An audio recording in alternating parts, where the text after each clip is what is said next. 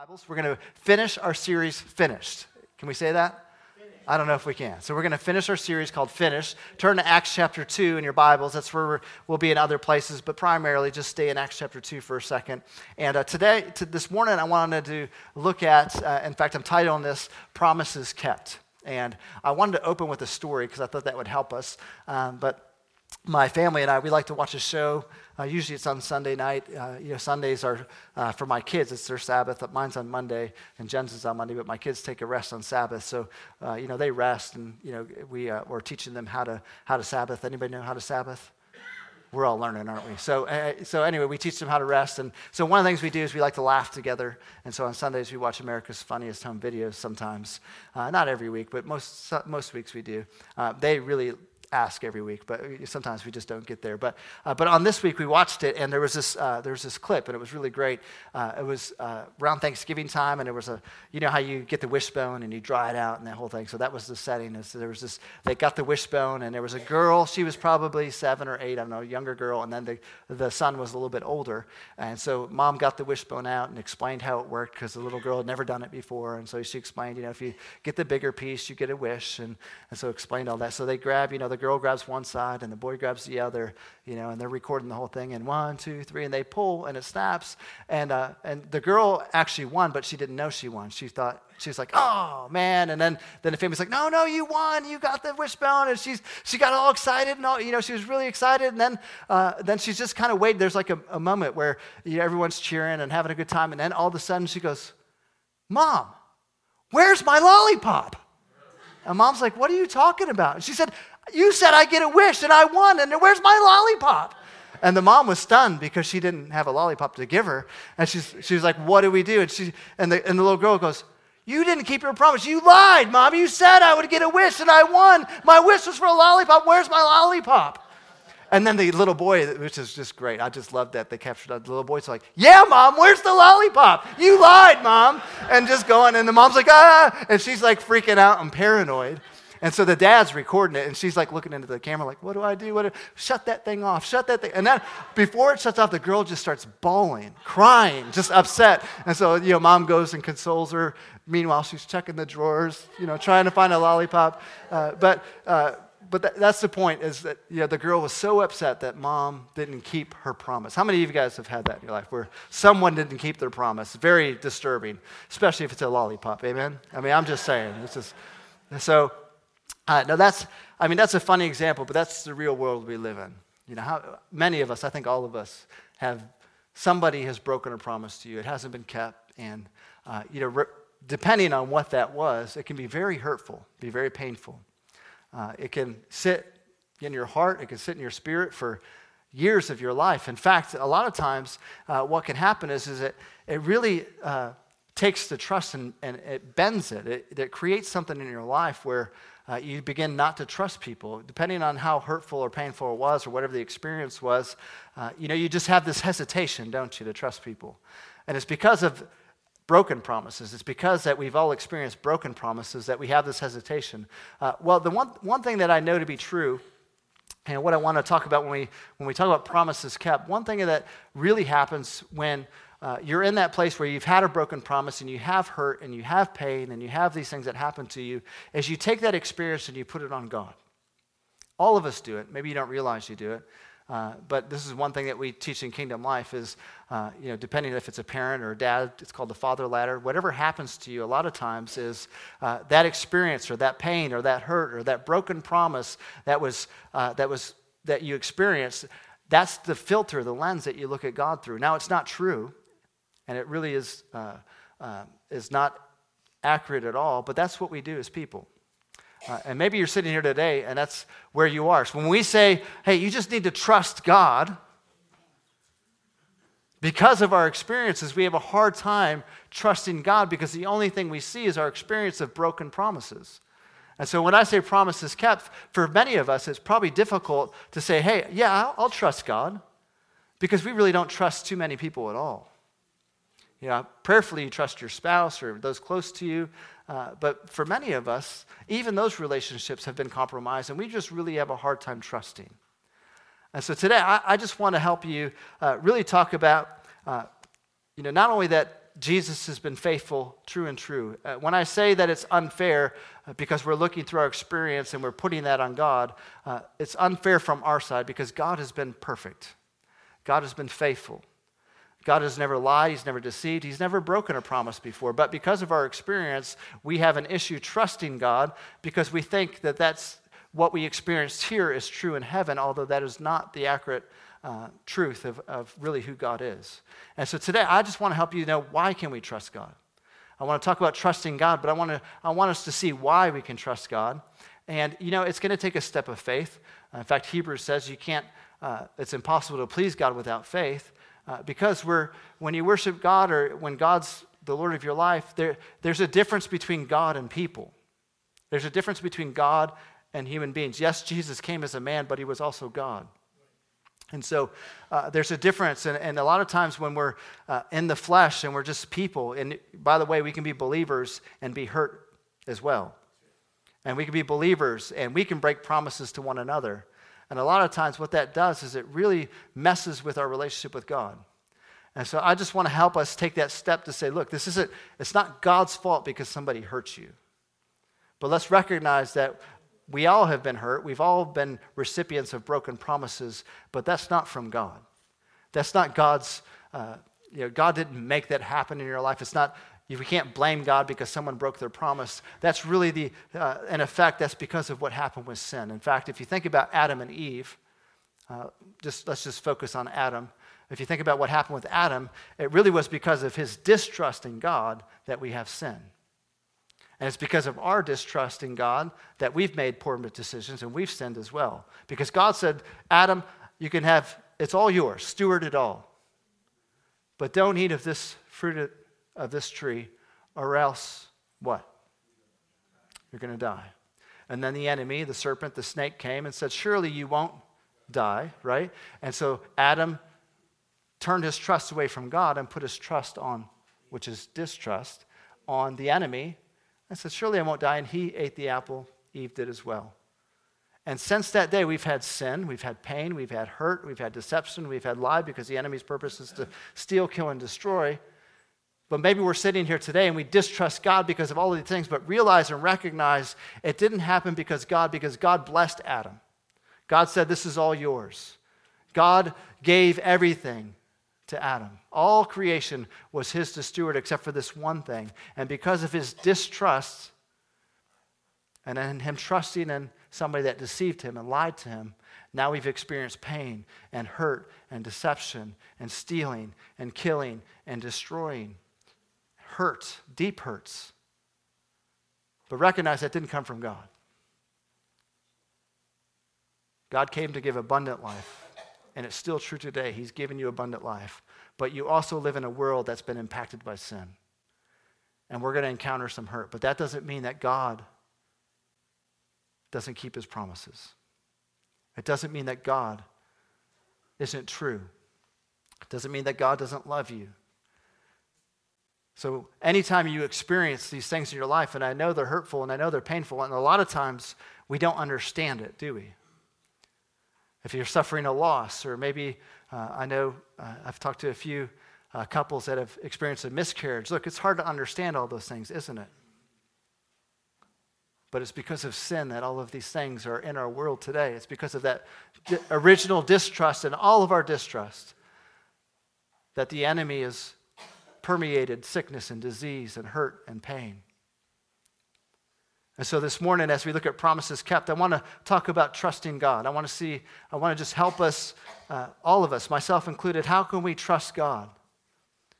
The definition of trust is this: it's a firm belief in reliability, truth, ability, or strength of someone or something. That's the definition of trust.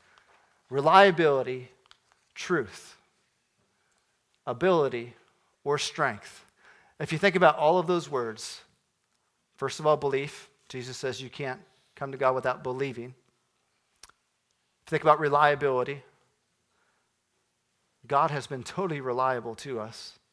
If we think about truth, he is truth. If we think about ability, through Christ all things are possible. There's not an ability on the planet that God can't do. And strength. just the speaking words of Christ made everything you see today.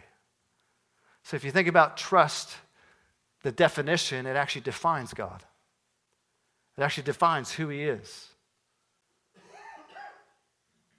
And so this morning, I want you to see I wanted to show you some instances in scriptures. Now, before I do, I thought this would be another series. This is what happens to me as I not only study to speak, but as I study in general. But I was kind of looking at, verses of when we think of trusting in God. If you did a Google search or you did a concordance search or you did whatever you do when you study the Bible, if you looked at, trusting God, what you're going to find in the scripture over and over and over and over again is that we need to trust God. Trust God with all your heart. Trust God with your understanding, and he'll surpass all your understanding. Trust God. It has to do with us trusting. Not God trusting us, but with us trusting God. And so if you looked at trusting God, that's what you're going to find. So if you want to find, well, how do I know I can trust God? You have to look at a different word. In the Hebrew and Greek, but in the English, the word is faithfulness. How do I know I can trust God? Well, you have to look at the faithfulness of God. And it's a tremendous study if you want to do this, if you want to have some fun when you get home today. Study the word faithfulness in the scripture, the faithfulness of God in scripture. You're going to find pages and pages and scriptures and moments in life where God has been faithful. In fact, one of those I wanted to share with you is between two guys. In Numbers chapter 23. Numbers chapter 23. How many of you guys have read Numbers? That's usually when you drop off and read the Bible in the year plan. You get Genesis, Exodus, then it starts going through a whole bunch of names in Numbers, and it's all over. But found in Numbers 23 is a moment between two guys. One of them is a prophet of God, and one of them is a leader. And one of them's name is Balaam, and one of them is Balak. And Balak wants Balaam to curse Israel. In fact, Israel's living in his nations and his pockets and his cities, and he takes Balaam up there and he says, hey, look, I want you to curse that nation right there. 3 different times they come, and I think it's interesting that Balaam even went, but he did go and he said, look, build me an altar, make a sacrifice on that altar, and then I'm going to go to God and then I'll bring back what God says. And so this is kind of what happens if you read Numbers 23. So he does that a couple times, actually 3 times. 2 of the times he goes to God, and on the 3rd time he doesn't have to go to God because the Spirit comes to him and speaks in him, which we'll talk about later. But one of the times he goes, this is what happens. He says, okay, I want you to curse these people. And here's the conversation, or here's what God tells Balaam in Numbers 23. He said, God is not a man, so he does not lie. He is not human, so he does not change his mind. Has he ever spoken and failed to act? Has he ever promised and not carried it through? Listen, I received a command to bless. God has blessed, and listen to this, I cannot reverse it. So I think this is an interesting conversation. This is actually what the Lord put in him to say. Listen to what he says. He says, first of all, I can't lie. It's beyond our comprehension to understand that, isn't it? Because you and I, we've all lied. We've known somebody who's lied. And every one of us in this room has had somebody lie to us. So, again, for us to say, well, because that's happened to me and to you and to all of us in this room, because somebody's lied to me, that means God lies. You see, it doesn't work. Because God cannot lie. He doesn't have the capacity to lie. He doesn't have the ability to lie. He can't be truth and lie at the same time. He's truth. He's never lied. And this is what I'm sharing with you. Why can we trust God? Because it's not like another human being. It's not like an experience you had. It's not like what happened to you at home or at work or in whatever situation that you're thinking about right now. It's not the same.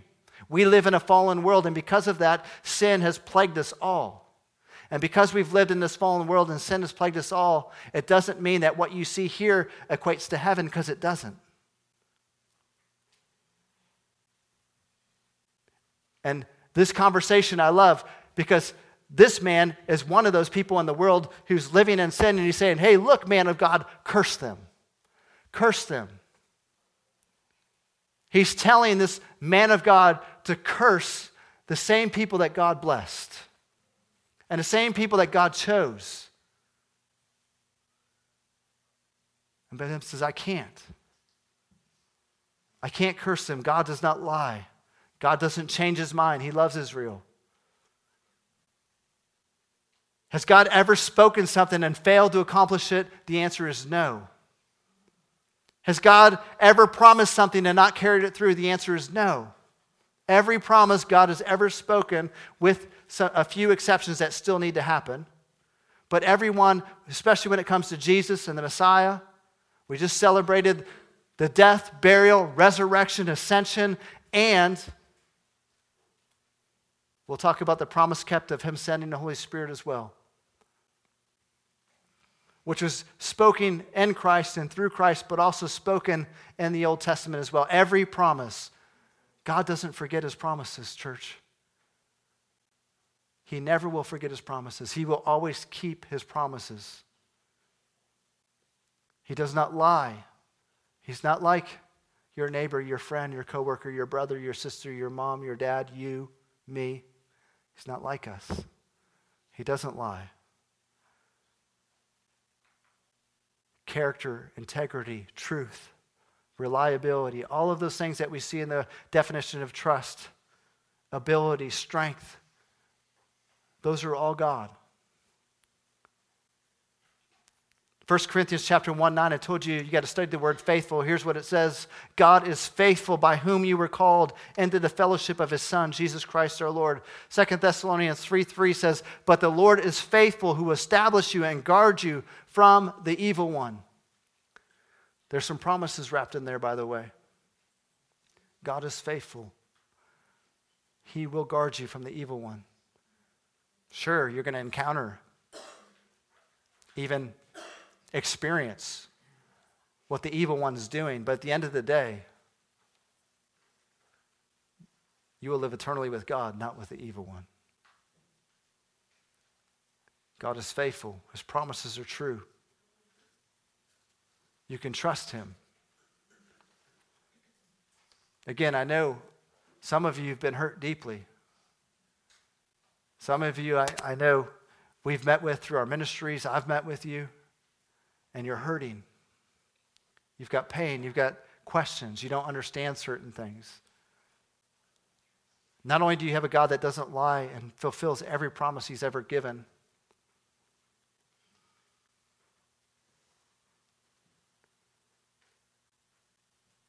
but you have a God that's full of love and mercy and compassion. You have a God that values relationship. So much so.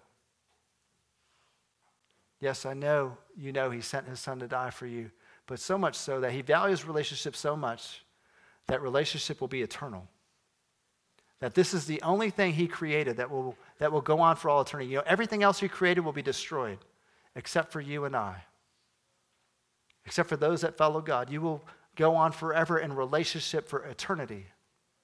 That's how much he values his relationship with you. So we can trust God. I love this about God as well. Even though, regardless of our mistrust, listen to this, God's been faithful regardless of our mistrust. Even though we haven't trusted God, he's been faithful. And I love that about God because we need that. You know, in John 16:7, in fact, we're going to start a new series about the Holy Spirit next week. We're going to talk about the Holy Spirit in a second, but I'm going to start a whole new series called He is Like next week where we talk about the Holy Spirit. But in John 16:7, here's what he said. He said, it's to your benefit that I go away. It's to your benefit that I go away, that I send to the Father. Because when I go away, he will send the Spirit to you. It's to your benefit. Again, another promise from Jesus. Another promise he's kept.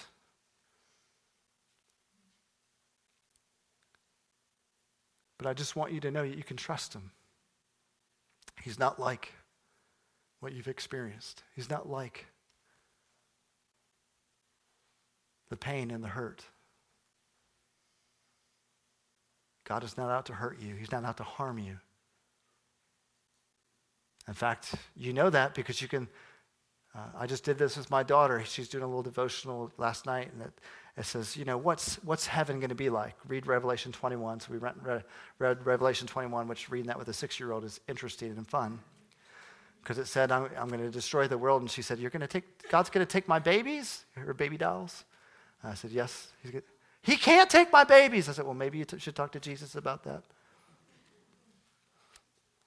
But then we just talked about what heaven's going to be like. And she's like, Dad, there will be no sickness? No, no sickness. There'll be no death? No, there'll be no death. There'll be no disease? No, no disease. It says there'll be no sadness? That's right, hon, no sadness. And then in her own sweet way, people won't say bad things, hurtful things. No, people won't say bad and hurtful things in heaven. That's God. You can trust him. You're going to spend eternity in a place that's not like where you live right now. That pain and that hurt and those lies and that deception and that stealing and that killing and that destroying, that's not from God. Sometimes you've got to sit in this fallen world that we live in, and we've got to look to the God that we worship, and we've got to look at how faithful he is, how reliable he is, how trustworthy he is, how faithful he is. And we also have to look at when we live in eternity and we live in heaven with him, none of this I see will be there.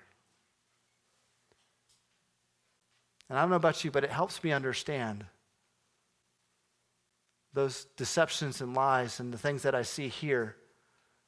They won't be in heaven. So actually what I'm seeing is corruption and deception. What I'm seeing is a mess that was created because of sin. Which we can't point fingers and blame this person, that person, because we've all sinned. But I just want to encourage you, there's going to be situations that we all go through that we just don't understand. Some of you have been through some terrible seasons and times in your life, more than I can even comprehend. I just need you to know that wasn't from God. Now, God can use those moments, and God can redeem those things, and God can breathe hope into those things. But the hurt and the pain that you experienced, and the deception and the lying and the mistrust or the broken promises were not from him, because he can't do that. It's impossible for him to do that. Let's talk about his promises that he kept, and maybe this will encourage you to keep growing in your trust to him. Jesus tells us that one reason why we can trust him is because he gave a promise more than 2,000 years ago. But let's just say when he came to earth and he spoke to the disciples, of course he spoke about it in the Old Testament and Joel and other. But when he told the disciples, he said, look, I'm going to send you the Holy Spirit. And for thousands of years, he hasn't stopped. Think about it. Every believer, from the moment that he rose from the grave, and let's not forget, the gospel isn't that Jesus just died on the cross. And I don't want to say just as in it didn't mean something, because it's the most powerful, most epic thing that ever happened. He died on the cross for our sins. He was buried in a tomb for 3 days. He rose from the grave, but that's not all to the gospel. The gospel doesn't end there. The gospel is that Jesus not only rose from the grave, but he appeared to people as well. As a risen Jesus. He appeared. He stayed on the earth.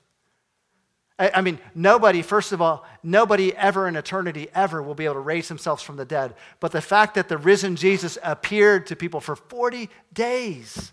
For 40 days he stayed on the earth. You can read it in Acts chapter 1 and 2. For 40 days he appeared to not only the disciples, but the same people that crucified him. Hey guys, imagine that. Imagine being a guard at the tomb that was sealed and they're standing in front of it and say, he got out somehow.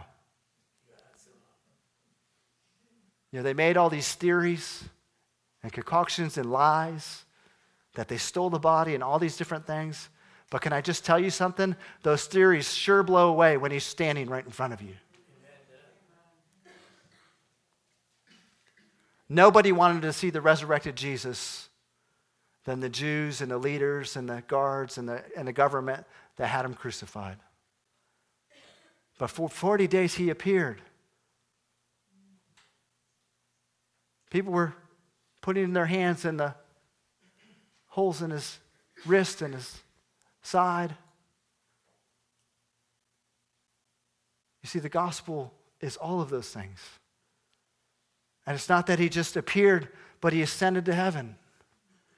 That's important too, because if he doesn't ascend, what did he say? It benefits you if I go to heaven. I have to go to heaven for you to receive the promise that my shed blood. Look, the covenant always takes a sacrifice. The covenant was, I'm going to send you a helper. And for me to prove that promise for you, for me to seal that for you, I'm going to shed my own blood for this new covenant, that the Holy Spirit will come to you and he'll live with you for all of your days. I'll never leave you or forsake you. The Holy Spirit will live for you. Look, in Balaam's case, that wasn't true. In Balaam's case, he had to go to God and then the Spirit would come and go. In fact, David would say, please don't take the Spirit from me, because the Spirit would come upon him sometimes and then he would leave.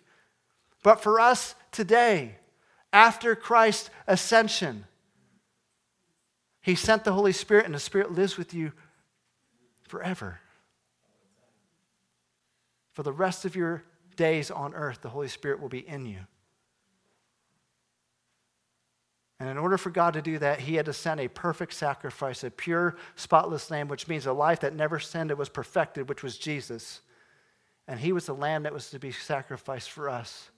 And Jesus said, this is my blood of the new covenant, that when I ascend to the Father, I'm going to ask the Father to send his Spirit to you. And for thousands of years, that promise has been kept. Jesus has sent the Holy Spirit to millions and millions and millions of people all over the earth. And by the way, he's never missed one. Oh, I didn't know you really wanted the Holy Spirit. Oh, I forgot. I'm sorry, I was busy. I didn't hear your prayer. Never happens. Never happens. You can trust him, church. Look at how he kept this promise. Look at Acts chapter 2, verse 1 through 7. This is Pentecost. Some of you are going, okay, this is going to get really weird really fast. But Pentecost simply means 50 days after Passover. There's a feast of Pentecost, or the fulfillment of Pentecost happens right here in Acts chapter 2. But Jesus was crucified on what feast? Passover. Passover. If you remember, and Moses' Passover was, if you remember when Israel fled from Egypt, Passover was when they passed over them, saved them and their children. Then Passover, the pure Passover, would be when the Messiah comes, and he would be this pure, spotless sacrifice for his people, so that eternal separation from God would pass over us, and we would live with eternity with Jesus, with the Father, the Son, and the Holy Spirit. Passover is when Christ was crucified, when the Messiah was crucified, when the pure, spotless Lamb was crucified. Then he was on earth how many days after that? After 3 days in the tomb, rose up how many days? 40 days. How many days from Passover to Pentecost? 50 days. You guys are doing great at math. So think about it. He was on earth for 40 days, then he ascended. So was there some time between when he left to Pentecost? Absolutely. And what did Jesus tell him? You stay in the upper room until the Holy Spirit comes. So for days they waited. In one accord, in prayer and in unity, they waited. Of course, they were fearful and they were hiding and all of those things, yes. But God said, I promise you, I'm going to send you the Holy Spirit and he's going to come. You wait here till he comes. And by the way, you'll know when he comes. There will be no question when he arrives. And here's what happens. Acts chapter 2, verse 1-7. On the day of Pentecost, on the day Pentecost was being fulfilled, all the disciples were gathered in one place. Suddenly they heard a sound, a violent blast of wind rushing into the house from out of the heavenly realm. The roar of the wind was so overpowering, it was all anyone could bear. Then all at once, one pillar of fire appeared before their eyes. It separated into tongues of fire that engulfed each one of them. They were filled and equipped with the Holy Spirit and were inspired to speak in tongues, empowered by the Spirit to speak in languages they never learned. Imagine that. Now, at that time, there were Jewish worshipers who have emigrated from all different lands to live in Jerusalem. When the people of the city heard the roaring sound, crowds came running to where it was coming from, stunned, over what was happening because each one could hear the disciples speaking in his or her own language. Bewildered, they said to one another, "Aren't these all Galileans?" Here's what they were really saying. These guys aren't that smart to speak all these languages. We just saw them last week. Peter was just saying he denied Christ. That guy was just denying Christ, and the rooster crowed, and he turned all white. Remember? That was just a little bit ago.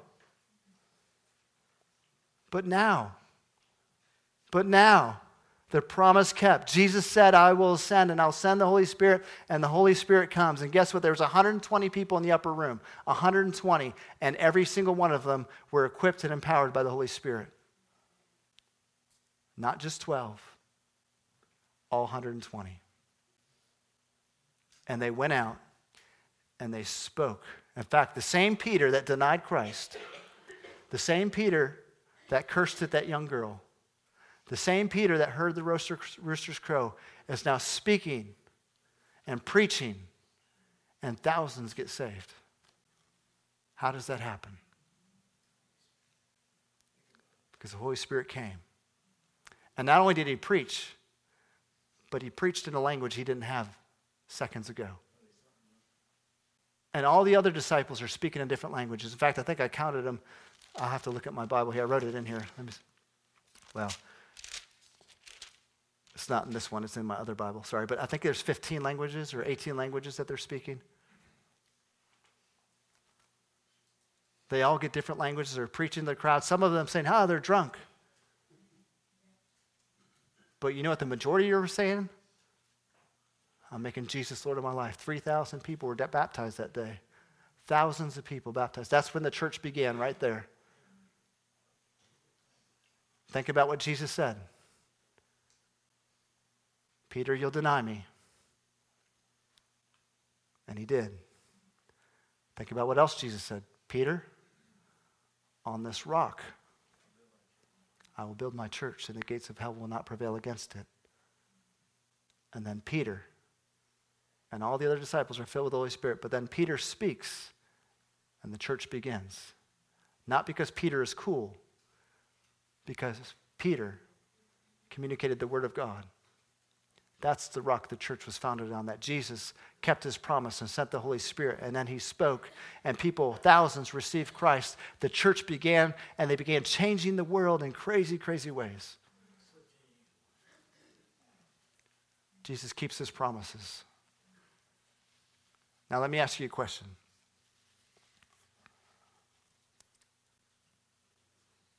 Do you want the Holy Spirit?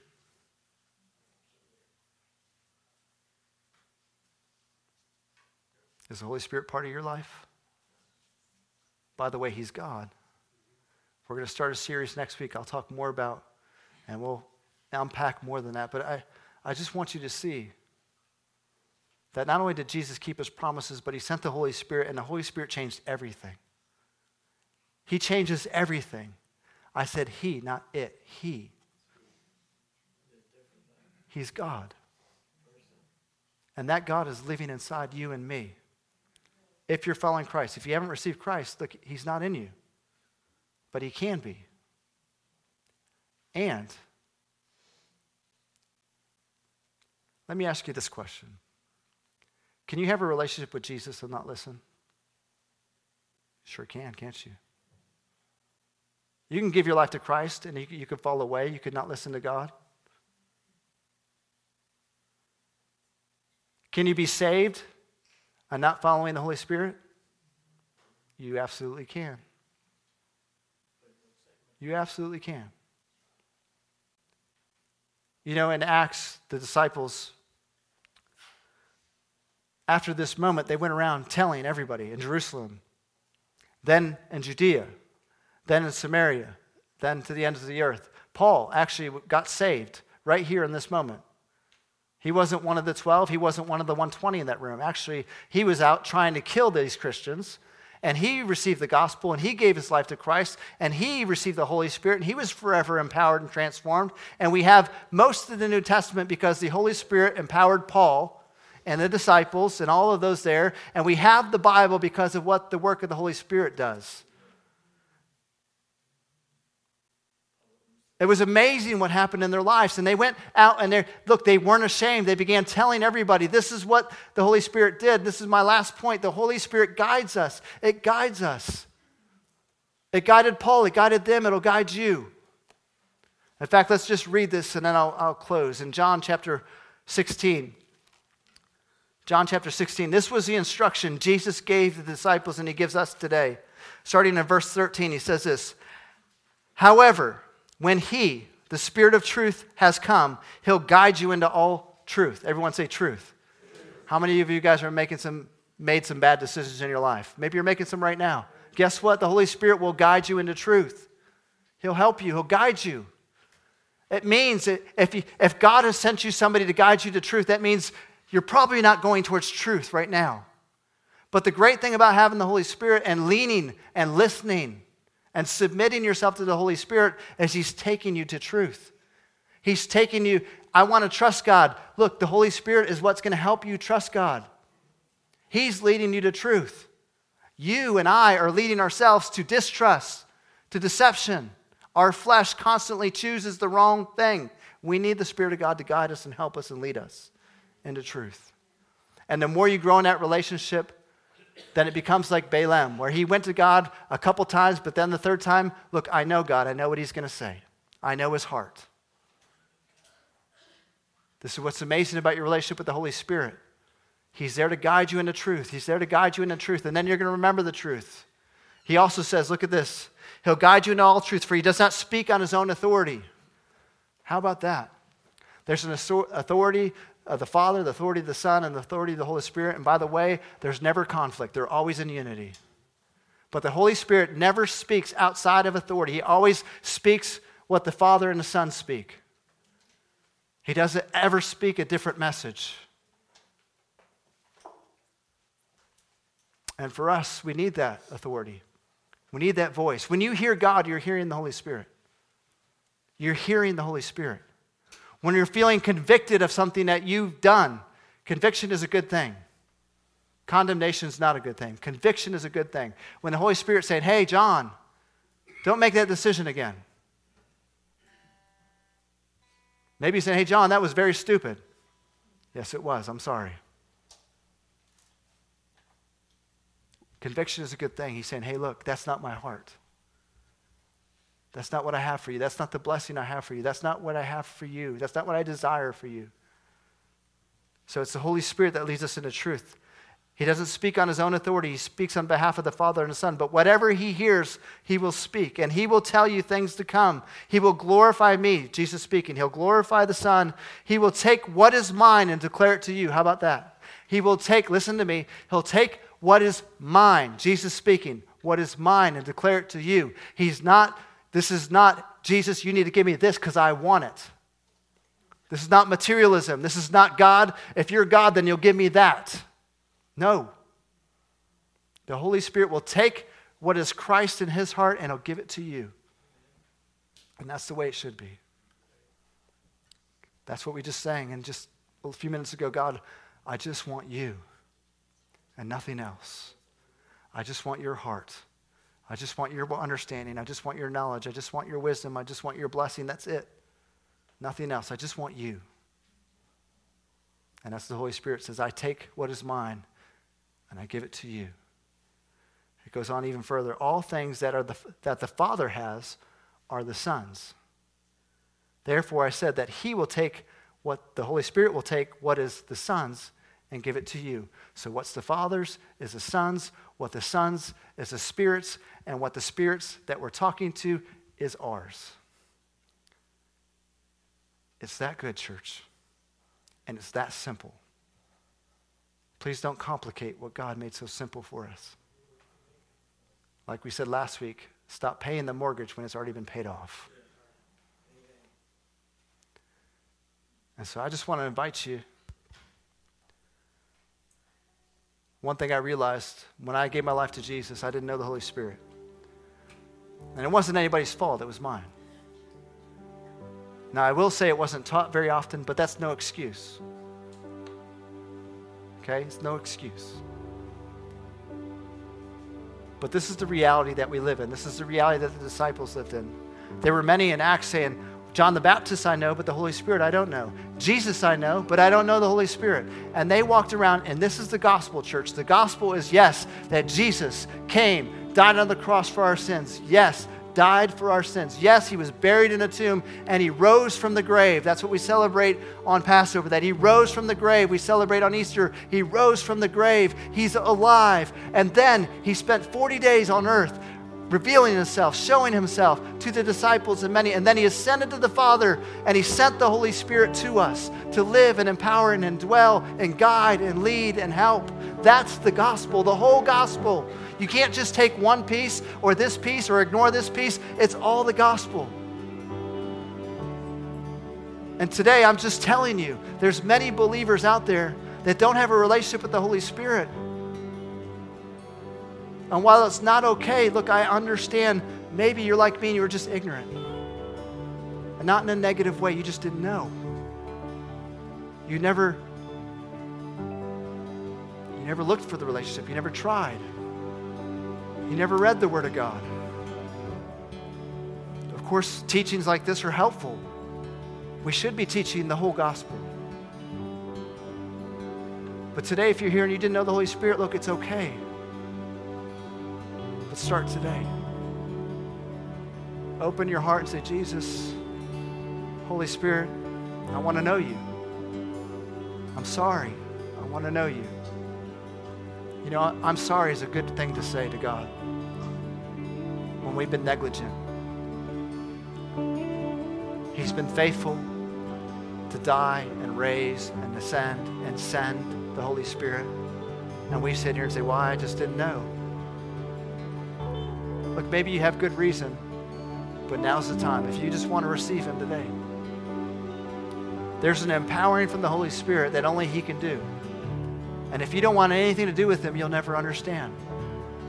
It's not that you're not saved, but the reality is God is always greater than we are. He has more strength than we do. He has more understanding than we do. He's smarter than we are. All things are possible through who? You? Me? No, through Christ, who strengthens me. You see, it's through the relationship with the Holy Spirit. It's through the relationship with the Son. It's through the relationship with the Father. Look, we need to know. We need to understand. And look, if you're here today and you just don't understand, it's okay. Just come to a place and say, God, I'm ready.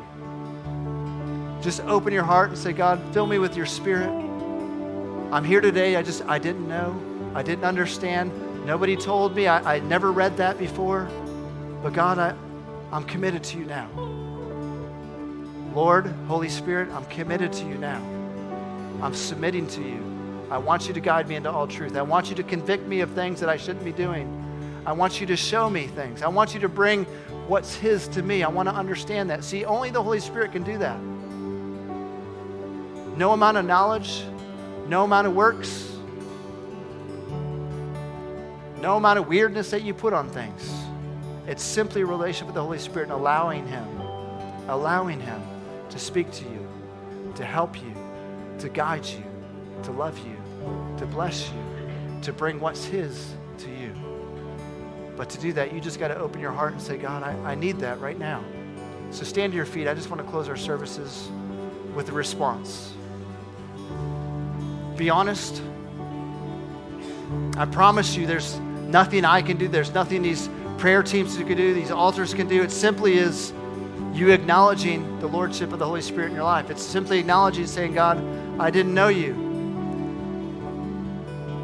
God, I know that you've been faithful even though I didn't understand, or maybe I didn't trust you.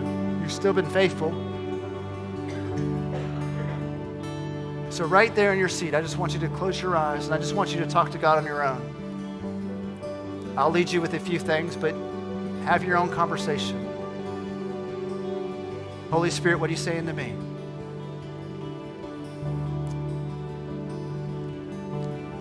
Lord, your word says, squander, don't squelch. Have I done that, God? Have I been seeking you?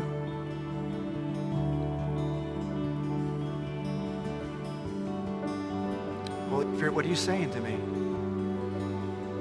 Have I allowed my experiences to hinder? Have I saw things? Have there been things that have happened to me that I've just pushed you away? If so, I'm sorry. Because I know you want nothing more than to bless me, to prosper me, to guide me into truth, to glorify the Son, to make you known to me. Holy Spirit, I open my heart to you. God, I give my heart to you. Holy Spirit, I give my life to you. God, I promise, and Lord, I may break my promise from time to time, but I know you'll always be faithful. And if I promise anything to you right now, God, I promise this, that my heart and my mind and my ears and my eyes will be open to you from this day forward. Jesus, thank you for saving me. Thank you for fulfilling the promise of sending the Holy Spirit to me. And Holy Spirit, God, empower me. Show me what it's like to be one of your children. What it's like to speak for heaven. What it's like to share the good news with those that are hurting. God, give me your eyes. Give me your fruits. God, in Galatians you say that your peace and your love and your kindness and your gentleness and your self-control. And God, there's times in my life when I'm not those things. But you are, and you're inside of me, so you can help me. You can guide me. If I struggle with self-control, you can help me. If I struggle with patience, you can help me. If I struggle with love, you can help me. Mercy, you can help me. Kindness, you can help me. Lord, make me the man and the woman that you've created me to be. Make me the man or woman that the Son died for. All things that are his, bring them into my heart right now in this place. In Jesus' name we pray. Everyone said, amen. If you want prayer for anything at all, I want you to come forward. But listen, if you're here today and you just feel like you need more of God, you need the Holy Spirit to reveal himself to you, you need to grow in that relationship, you need to receive him. Look, if you're here today and you haven't received Christ, you've got to start there. In Acts, look, it happened in multiple ways. Some people got saved and received the Holy Spirit at the same time. Look, God doesn't care. He's not concerned about you connecting the dots or understanding the whole picture. He's concerned about you having a heart to say, yes, I want you. I want more of you. Every part of you. If you're here today and you received Jesus years ago, but you've never opened your heart to the Holy Spirit, you can do that today. That happened in Acts. They walked around, Jesus I know, but I don't know the Holy Spirit. Look, now's your time. Now's your time. There's nothing you have to do except for open your heart and receive. Just open your heart to receive. See what God will do. I believe some of you will. God's going to drop that gift of prophecy, of healing, of words of knowledge. Some of you will get the gift of wisdom. Look, and it's not like a one-time download. It's not like you get all those things at one time and you just go off. Look, there's moments in your life where God gives you this gift and that gift. Look, just be open at all times, at all moments, and all seasons. There's going to be a moment when you need the gift of healing. There's going to be a moment where you need the gift of encouragement or prophecy. There's going to be a moment when you need a word of knowledge. There's going to be a moment when you need a word of wisdom. There's going to be a moment where all of these things are applicable, but God knows, and he's right here inside of you. So just respond. And that's what Jesus meant. I take up my cross daily. Here's what it means. Holy Spirit, I turn to you every day. I trust you every day. And so prayer teams, come on up. And as we sing the song, I want you to respond. If it's for the Holy Spirit, come. If it's for anything, sickness, disease, anything you're going through, look, prayer is the cornerstone of our faith. It is a relationship with God we have. So come and pray. And let's sing together. At any time, you're not disrupting. You can come at any time. Come and pray.